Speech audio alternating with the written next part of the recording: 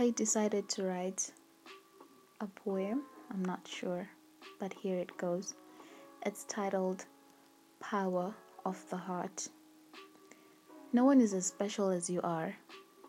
No one is as pure as you are. It's okay to be a glow stick. Sometimes we have to break before we can shine.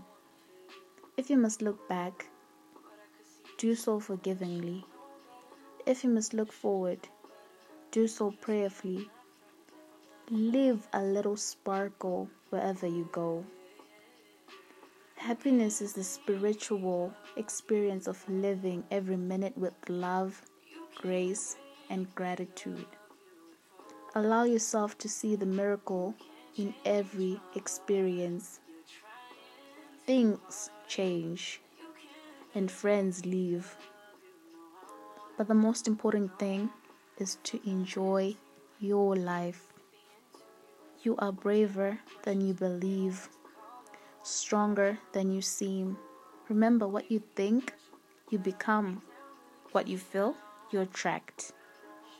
But most importantly, beauty is not in the face. Beauty is a light in the heart. No ornament can make a person look beautiful if the person has a bad heart. May your heart be kind. May your spirit be brave. And may your mind be fierce. Because a good heart is the best thing to possess.